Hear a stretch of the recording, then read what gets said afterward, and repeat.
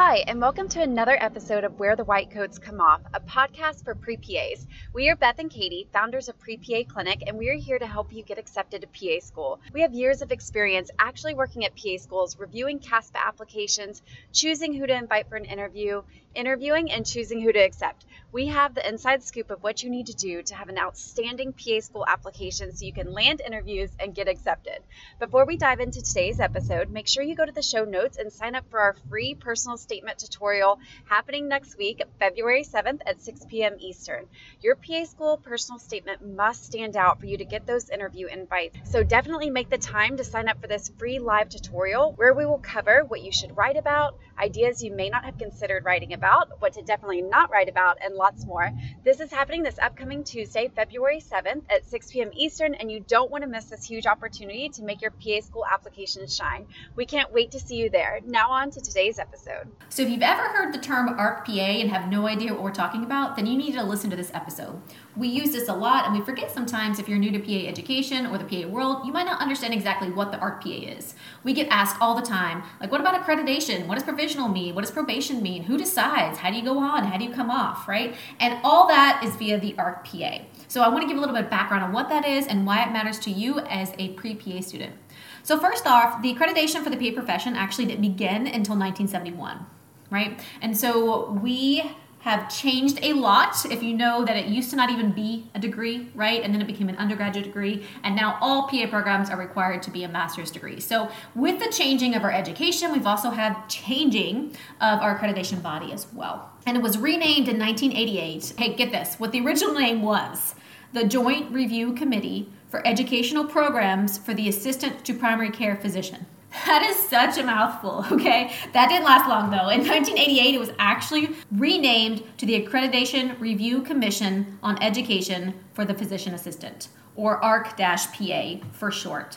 So if you hear the acronym ARC-PA, we are just talking about our accrediting body, right? So when a school wants to open up a PA school, they can't just open up a PA school. They actually need permission to open a PA school because they want to make sure that they are going to train great PAs, give them the education they promised, give students the education they're paying for, give them the education they need to pass their pants and to become amazing providers, right? And in order to guarantee that's happening for the students, ARC-PA accredits programs saying, yes, we have determined that they are doing everything they need to do to give you a great education, the one you're paying for, the one you expect, and the one that's going to make this career for you. So it really is a safety net for the students. So when you are applying to ARC accredited PA schools, you know that they have met some kind of standard for PA education. It should also be noted that they now actually accredit clinical postgraduate PA programs as well. So if you're doing some kind of postgrad education, now that is accredited by the ARC-PA as well. And that happened kind of somewhere in the early 2000s. So if you're applying for a postgraduate fellowship or something like that, then just know that those are accredited as well. So who actually makes up this ARC-PA committee, right? Well, it's comprised of a lot of people. PA educators are part of it, clinicians, physicians, practicing physicians, right? Because we work closely with our supervising physicians, so they have kind of a say in our medical teaching and care, which is, again, why all programs need to have a medical director. There are also representatives from a lot of big medical groups that sit on this committee, right? For example, AAPA, the American Academy of Physician Assistants, AMA, the American Medical Association, PAEA, the PA Education Association, right, for PA educators.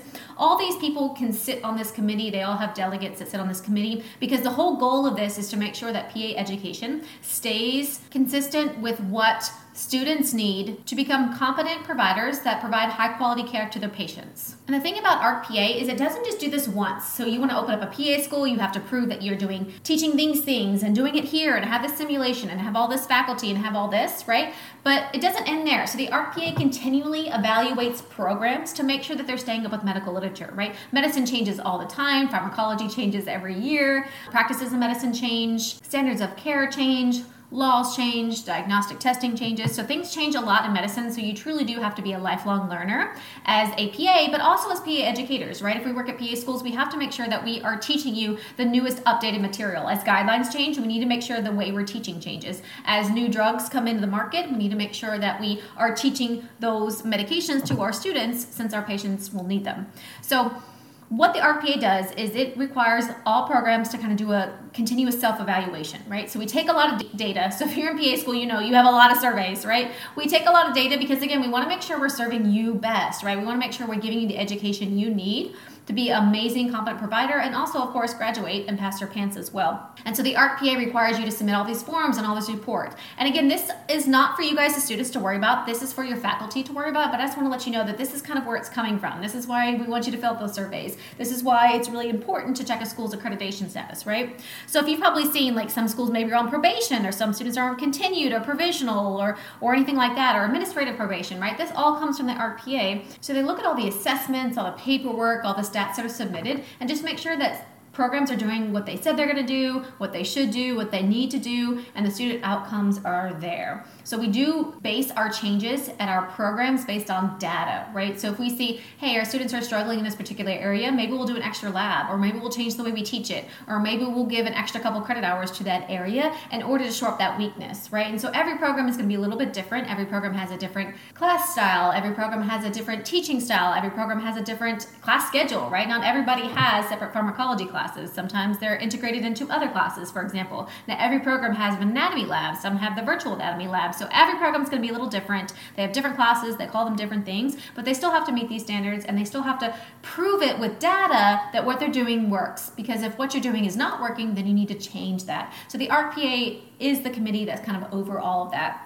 So if you ever wonder when we talk about ARC-PA, you hear about ARC-PA, that is who they are, that is what they do, and they're really there for you guys, for the students, for the pre-PAs, to make sure that the programs that you're applying to and the programs you're attending are going to make you amazing providers in the future.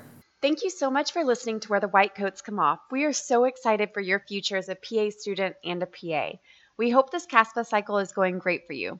Our rule is if you aren't landing interviews, there is something that needs to be fixed with your CASPA application. And if you aren't landing a seat, then there's something that needs to be improved with your interview answers. So if you are stuck somewhere in this process, then definitely reach out to us, because it is our mission to help you get accepted to PA school. We specialize in all things pre-PA and to make you the most competitive candidate. From CASPA app editing and feedback sessions to mock interviews, we will show you exactly what you need to do to stand out. Keep up the great work, and we can't wait to see what your future holds as a PA.